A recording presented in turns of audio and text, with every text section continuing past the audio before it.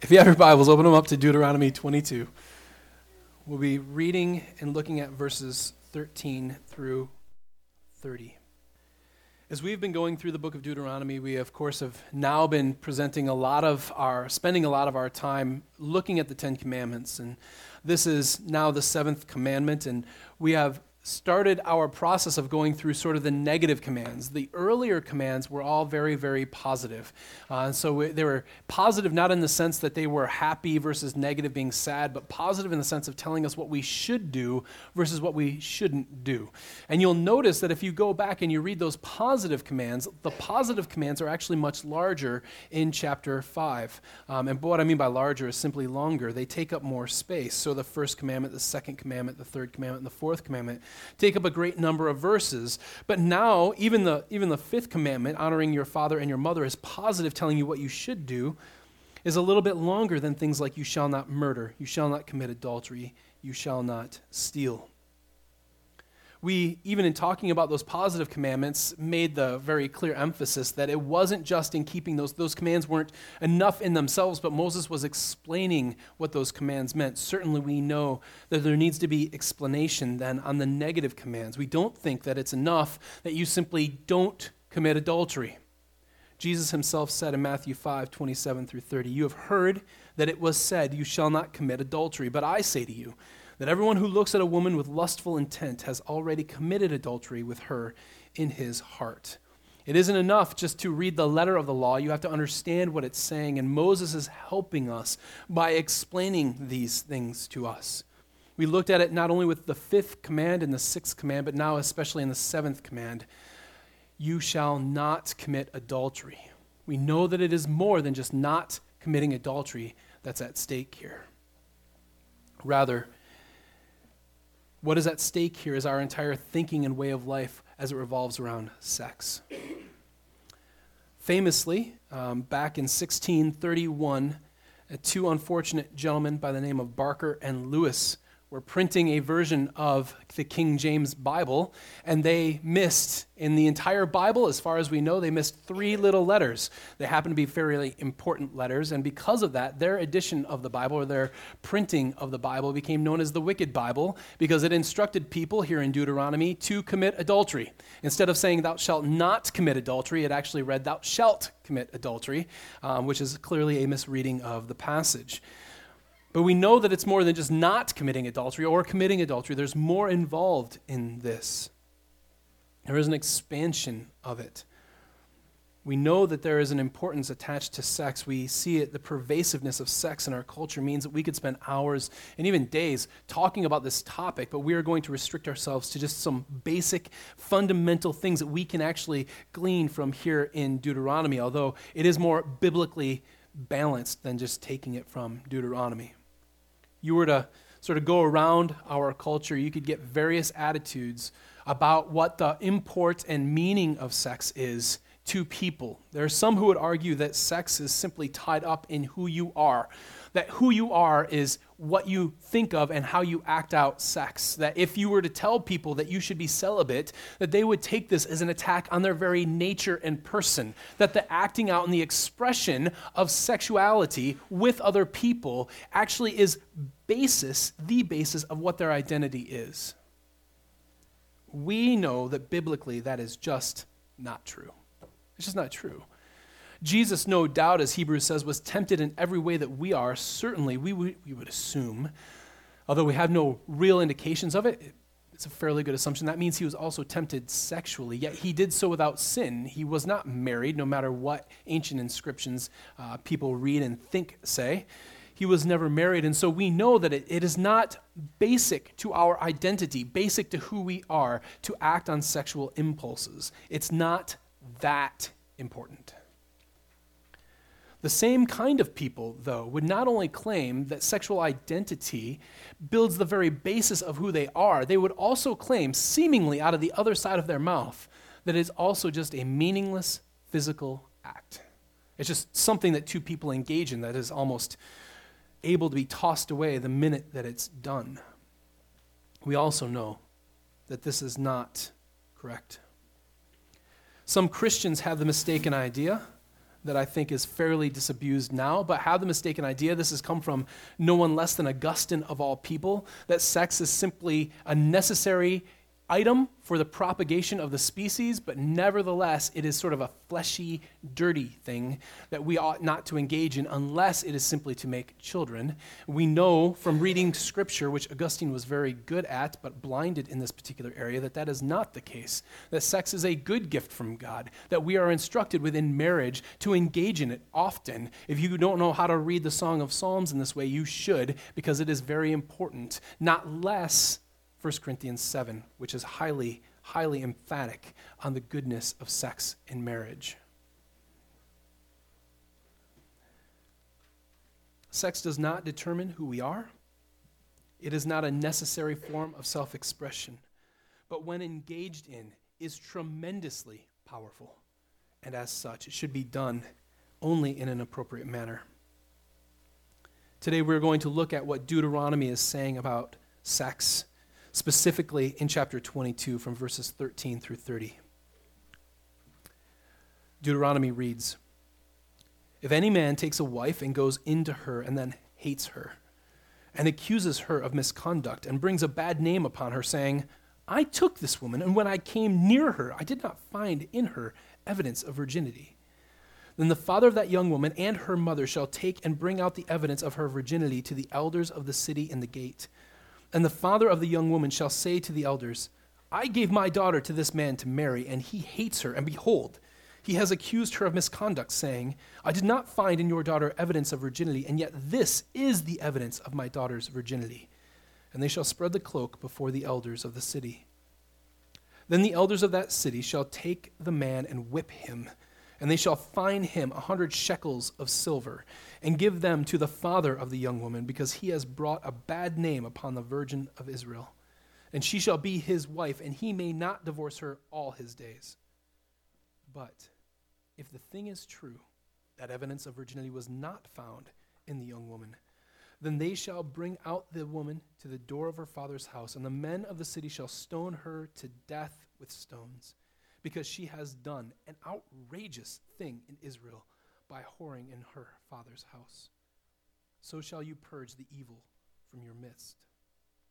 If a man is found lying with the wife of another man, both of them shall die, the man who lay with the woman and the woman. So shall you purge the evil from Israel.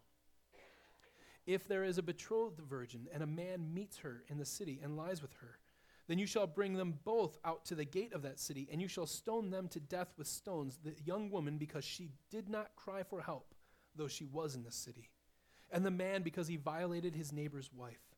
So shall you purge the evil from your midst. But if in the open country a man meets a young woman who is betrothed, and the man seizes her and lies with her, then only the man who lay with her shall die. But you shall do nothing to the young woman. She has committed no offense punishable by death. For in this case is like that of a man attacking and murdering his neighbor, because he met her in the open country. And though the betrothed young woman cried for help, there was no one there to rescue her.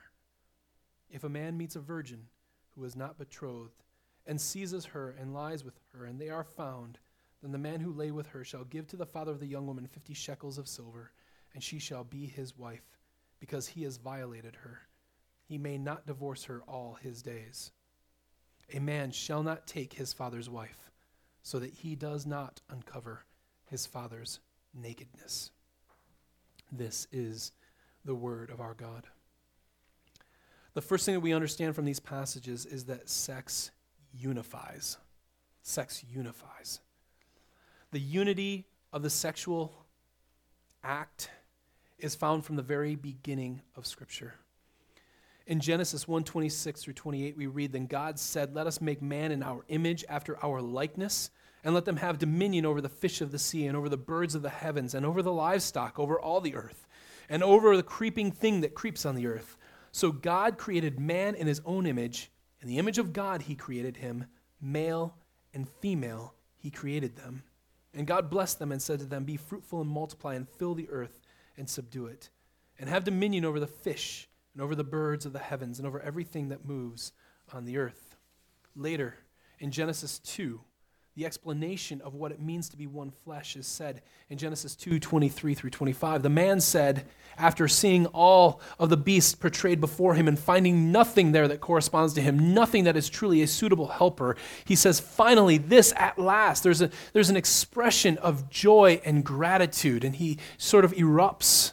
This at last is bone of my bone and flesh of my flesh. She shall be called woman because she was taken out of man. Moses concludes that therefore a man shall leave his father and his mother and hold fast to his wife, and they shall become one flesh. And the man and his wife were both naked and were not ashamed. When it says that they shall become one flesh, there is clearly the implication that that's physically one flesh, but we know from reading the rest of Scripture that it's not just a unification in flesh. It's not just a unification physically, but it's a unification in all parts of their lives. Sex is an incredibly powerful thing, and it does something that no other physical act can do. When you engage in sex with somebody else, you are united to them in a way that you are united to no one else. Not just physically, but financially, spiritually, emotionally. You are connected to them psychologically in a way that you are connected to no one else. The New Testament brings this forward as strongly as anything else. Ephesians 5, in talking about the marriage of a husband and a wife, Paul makes the simple plea to husbands to love their wives, not only on the basis of their imaging Christ, but on the basis of self-love and self-worth. In verse 28, Ephesians 5:28, Paul says, in the same way, husbands should love their wives as their own bodies. He who loves his wife loves himself, for no one ever hated his own flesh, but nourishes it and cherishes it. That is, you care about the physical well-being of that woman. You care about her emotional well-being, her spiritual well-being. Why? Because she is one with you. Not just because you've been united physically together, but because you've been united completely together. You are unified. In 1 Corinthians 6:16, talking about a prostitute and Christians in Corinth engaging with prostitutes, Paul writes, do you not know that he who is joined to a prostitute becomes one body with her?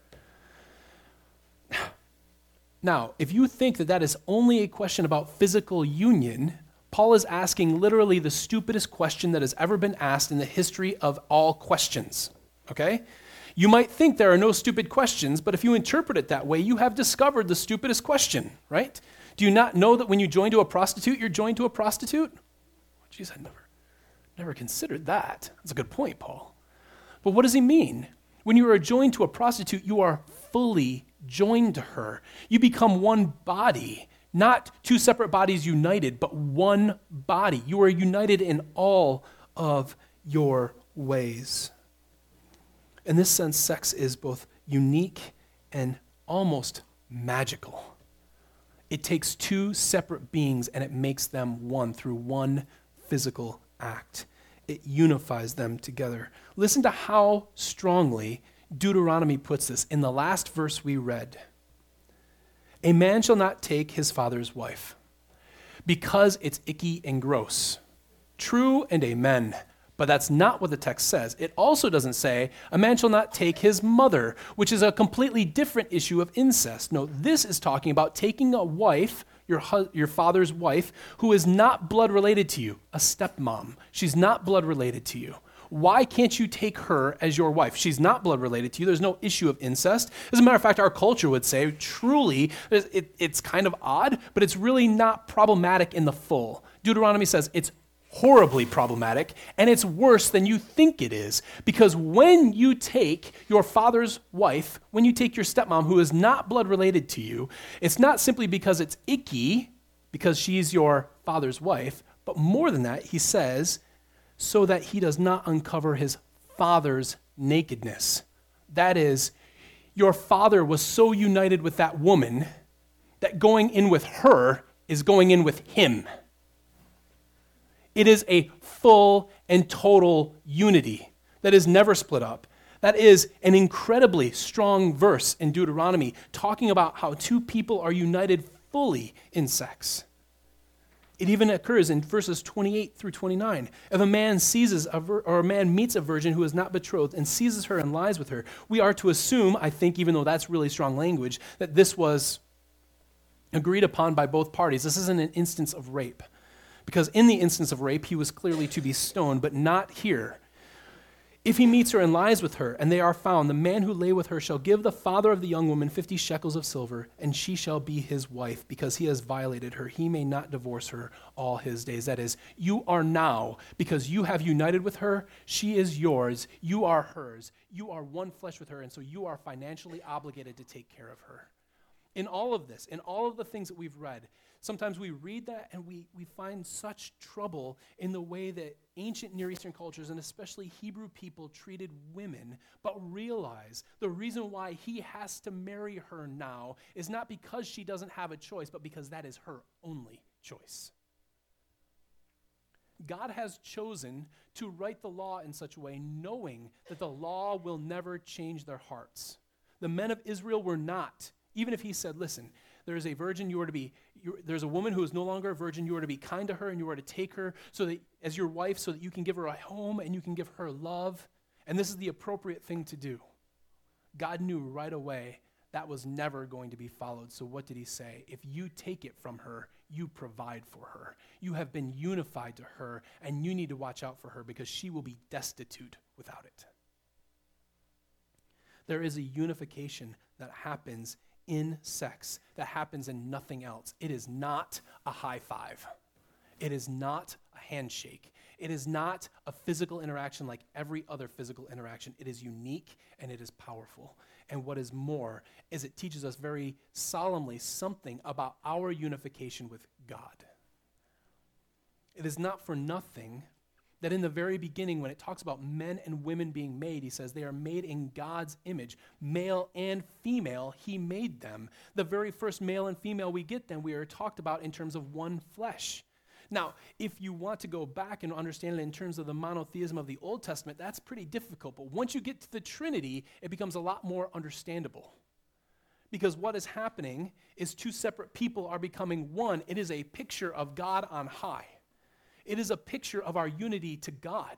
It is a picture of how we image God. We've talked about how in talking about murder and in talking about authority figures, there is always the image of God imprinted on these things. And so therefore, to engage in them wrongly is to say something about God. The same thing's true here.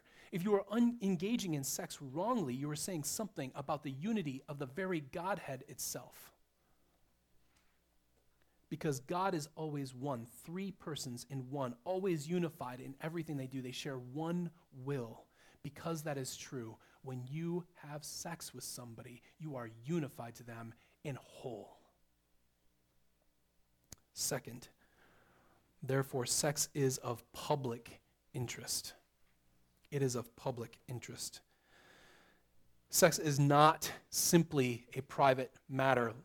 Not too long ago, our culture was huge on this. What happens in the bedroom should be in the bedroom, and it's no one's business. So you shouldn't care what a politician does behind closed doors because that politician could be perfectly good at making public laws and executing public laws for the public interest, regardless of how weird they might be in other avenues of life or how immoral they might be in other avenues of life.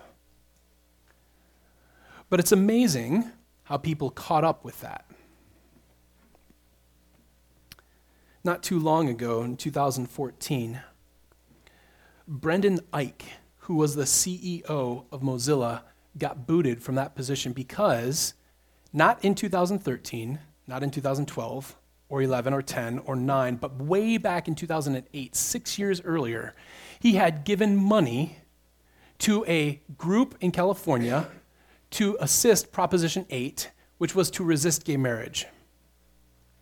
Which, by the way, the vast majority of Californians agreed with at that time. But because he did that 6 years earlier, it was found out, somebody lobbied against him, and he got booted from his job as CEO. He was forced to resign, basically, because he had done this thing 6 years earlier. Never mind if his mind had changed about the thing. Listen, he's not just a random CEO. This is the guy who created JavaScript. So you know all those Java updater things that come up on your computer all the time? That dude created that. He was huge in Silicon Valley, an incredibly bright and important man in computers. Could think of hardly anyone better to lead your company forward in terms of business, but because he stood against gay marriage at some point in time in his life, they realized that he wasn't fit for his job. All of a sudden, sex is a public matter. We shouldn't lament that. In all honesty, sex is a public matter. It has always mattered how people engage in this particular issue. It always has mattered what people think of this issue. This is why, as we read through here, so many times we are told that the woman is not just to be stoned, but that the entire city is to be called together to stone those who offend in sex. So what happens?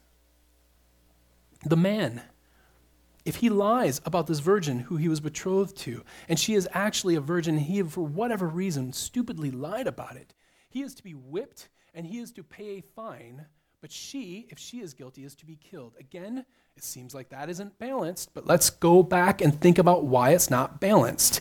He is forfeiting his life for her. He is to marry her, and he is to take care of her, and he is to protect her all the days of his life. He cannot escape his responsibility to her. If they stoned him, she loses. If he's maintained alive, yes, she has to live with that horrible person, but the alternative is not good. But if she lies about it, what happens? They take her in front of her father's house, and the entire city comes together to stone her because it is a public matter. It isn't just between two people. It is about how two people image God. There is a reason why, as you go through the prophets, the vast majority, the major metaphor for how God relates to Israel is not a God to his people, but a husband to his wife. Jeremiah speaks this way of Israel playing the prostitute, of sniffing in the air like a camel in heat. Ezekiel 16 is an incredibly moving passage about God taking in Israel, although she was beaten and left to die, taking her in and raising her up and giving her everything good and becoming her husband only to see her turn her back on him. Hosea, the exact same idea made really forceful there in Hosea. Isaiah picks up the same sort of themes. Time and time again, God is called the husband to Israel. How you act in private tells you something about what you think about God in public, and therefore it is always a public offense. It is always a public offense, and therefore a matter of public interest. What we are not saying is this. We are not saying that the United States of America ought to come together and under a theocratic understanding of what these laws say, should take it upon ourselves to punish people in accordance with the Old Testament law. We don't think that because the United States of America isn't Israel. Can't say that any stronger. America is not Israel. We are not the chosen people. We do not live under the laws of Deuteronomy. Stop thinking that way if you do. This isn't to say, however, that as the church, we do not warn people about the consequences of their action. We warn them that there are public consequences. This causes the downfall of society. Read through the passages concerning the nature of idolatry and how it is attached to adultery, time and time and time again. An adulterous people are an adulterous people, both to one another and to the Lord. You can't escape it. It is a matter of public interest. And third, because of the first two, sex can invite violence. Sex can invite violence. My kids play with Legos all the time. Legos are wonderful. There's nothing that depicts human nature more than Legos because my kids can do amazing things with Legos. They build towns and they build cities and they can create in their minds these wonderful worlds. And then they create in their minds these wonderful worlds and they tear them apart and they leave Legos on the ground and I step on them and I want to die. And nothing tells me of their beauty and their creativity and their evilness and leaving landmines for me more than Legos, right? And if you get, you know the basic Lego, the 2x3 Lego, it's like yay thick, a 1/4 inch to a 1/2 inch thick. Well, they make them really thin for toppers or just to annoy parents. They make them super, super thin. And if you seal the same size together, that is better than welding metal together. I kid you not. There is no way you are ever going to pull those Legos apart without a small semi-controlled nuclear explosion. Those Legos are not coming apart. When those things are unified together, the only way you get them apart is by violence. The same way it goes with people. When two people have been unified through sex, the only way that they can ever be pulled apart, truly and fully pulled apart, is through a violent act. We're not just talking about rape here. Let's be very clear. One of the things that demonstrates most fully that sex is not just another physical act is the toll that rape takes on women. The physical toll of a rape on a woman can get over with very, very quickly. The emotional, the personal, the psychological toll goes forever. It is an immensely, immensely violent act, probably not even seconded to murder.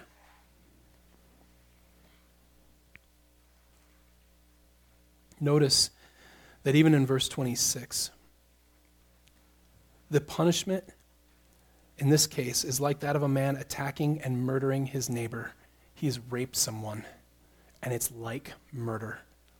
He has split himself from one that he attached himself to, and because of that, because it was not only an unwarranted unification, but an unnecessary expulsion, he has done nothing less than murder her. But it's not just rape. Any unification of people and then ripping them apart causes a wave of destruction in lives. This is one of the reasons why, when it is public, there is such severe penalties. Why? Why are people who commit adultery stoned? They're stoned because they are committing idolatry. When you do this without commitment, when you come together simply to separate, when you take another man's wife, when you commit such heinous acts, you are splitting up two things that belong together. You are not only doing violence to another man or another woman, but you are doing violence to the very image of God. The same thing that makes murder wrong makes adultery wrong. The same thing that makes murder wrong makes fornication wrong. You cannot unify without commitment. And when you do so, by leaving, you rip apart what was meant to be always together. And so the penalty is stoning. The penalty is death. You have caused destruction. You yourself are destroyed. It is an eye for an eye and a tooth for a tooth. Revelation 17. So fundamental is this idea. So fundamental is the idea that rampant sex is the depiction of sin. That Revelation 17 says this. One of the seven angels who had the seven bowls came and said to me, "Come, I will show you the judgment of the great prostitute who is seated on many waters, with whom the kings of the earth have committed sexual immorality, and with the wine of whose sexual immorality the dwellers on earth have become drunk." And he carried me away in the spirit into a wilderness, and I saw a woman sitting on a scarlet beast that was full of blasphemous names, and it had 7 heads and 10 horns. The woman was arrayed in purple and scarlet and adorned with gold and jewels and pearls, holding in her hand a golden cup full of abominations and the impurities of her sexual immorality. And on her forehead was written a name of mystery, Babylon the Great, mother of prostitutes and of earth's abominations. And I saw the woman drunk with the blood of the saints, the blood of the martyrs of Jesus. When I saw her, I marveled greatly. That is not a particular statement. What I mean by that is he's not pointing out a certain person, and he's not pointing out a certain people. This is a summation of the world leading you astray from the gospel. It leads you astray by sex. It leads you astray by keeping you from what is good and promised and holy, because God knows that there is good coming for you. That's why when he goes to the other illustration, Revelation 17, the judgment of God comes upon the prostitute, but the unification of God with his people comes as a wedding. Sex invites violence. It is bad. Listen, when Scripture speaks like this, understand 2 very important things. It is bad for you in 2 ways. 1, it is violent against yourself. To engage in sex outside of marriage without a commitment is inviting friends, it is inviting physical, emotional, and psychological pain. It invites it. There's no way around it. Scripture upholds that the unity is so tight and close between two people that by separating them out, you are asking to be hurt, and sometimes in incredibly severe and long-lasting ways. But it is also violent against the very image of God. It destroys his image. It claims that God can be divided because you carry, whether you like it or not, the image of God with you, and what you do, you claim God does. And so when you engage in activities like that and separate out from it, you are yourself declaring that God can be split, that the Trinity can be broken up, that they are not unified in all ways. That is the power of sex. That is why you must handle it well. Revelation 19, verses 1 through 9 says this. After this I heard what seemed to be a loud voice and a great multitude in heaven crying out, Hallelujah! Salvation and glory and power belong to our God, for his judgments are true and just. For he has judged the great prostitute who corrupted the earth with her immorality and has avenged on her the blood of his servants. Once more they cried out, Hallelujah! The smoke for her goes up forever and ever. And the 24 elders and the 4 living creatures fell down and worshiped God who was seated on the throne, saying, Amen, Hallelujah. And from the throne came a voice saying, Praise our God, all you his servants who fear him, small and great. God will penalize sexual impurity. But, reading on, then, in verse 6, I heard what seemed to be the voice of a great multitude, like the roar of many waters, and like the sound of a mighty peal of thunder, crying out, Hallelujah! For the Lord our God, the Almighty, reigns. Let us rejoice and exult and give him glory, for the marriage of the Lamb has come, and his bride has made herself ready. It was granted her to clothe herself with the fine linen, bright and pure, for the fine linen is the righteous deeds of the saints. And the angel said to me, Write this, Blessed are those who are invited to the marriage supper of the Lamb. And he said to me, These are the true words of God. Make no doubt about it. Those people are not those who were pure from the beginning. Those who were invited to the marriage supper of the Lamb, those who were pure and holy before him, who had been washed white before him, needed to be washed. They were not there because they were pure and holy in and of themselves. They were there because the blood of the Lamb has cleansed them. They were there because God understands the importance of unity and calling this a marriage feast. We've been, frankly, negative today, but so is the nature of the command to us. This, as it was said in the beginning, is not the only word on sex in the Bible. The Bible has many positive and good things to say about sex. Nevertheless, it is important to hear what Scripture says. Sex is an excellent thing, which makes it both powerful and dangerous. Louis Slotin is probably a name you've never heard before. He's a very, very good chemist and physicist back in the 40s. So good was he that he was invited to work on the Manhattan Project in Los Alamos. He was working with radioactive shells and simulating a nuclear reaction with them, simulating being the important thing because he was holding the shells apart with a huge lead plate that could never be moved, or a screwdriver, one of the two.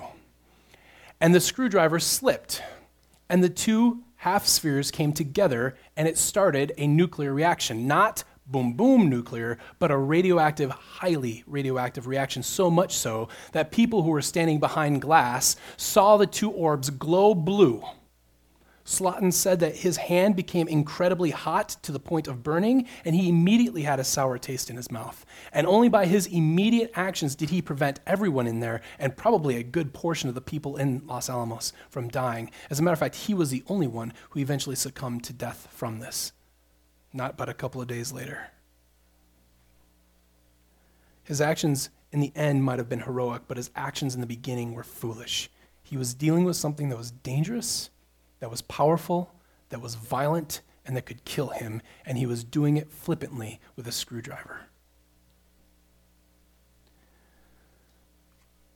When it is mismanaged, sex leads to a destruction of the image of God, violence upon both men and women, and the unraveling of society. But there is hugely important and very indeed good news. Jesus Christ has come and died and been resurrected. In him, the sins of your past can be forgiven. God's image can be made new in you, and a new and holy kingdom has been established.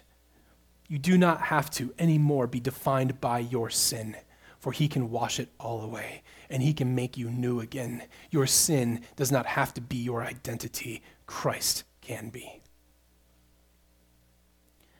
Christ not only died for your sins, but he was resurrected to give you new life, a life of purity and holiness, made, of course, for him, the bridegroom. Sex, while good, is not ultimate. Rather, it points to in extremely tangible ways to that which is ultimate, our union with God through Jesus Christ our Lord.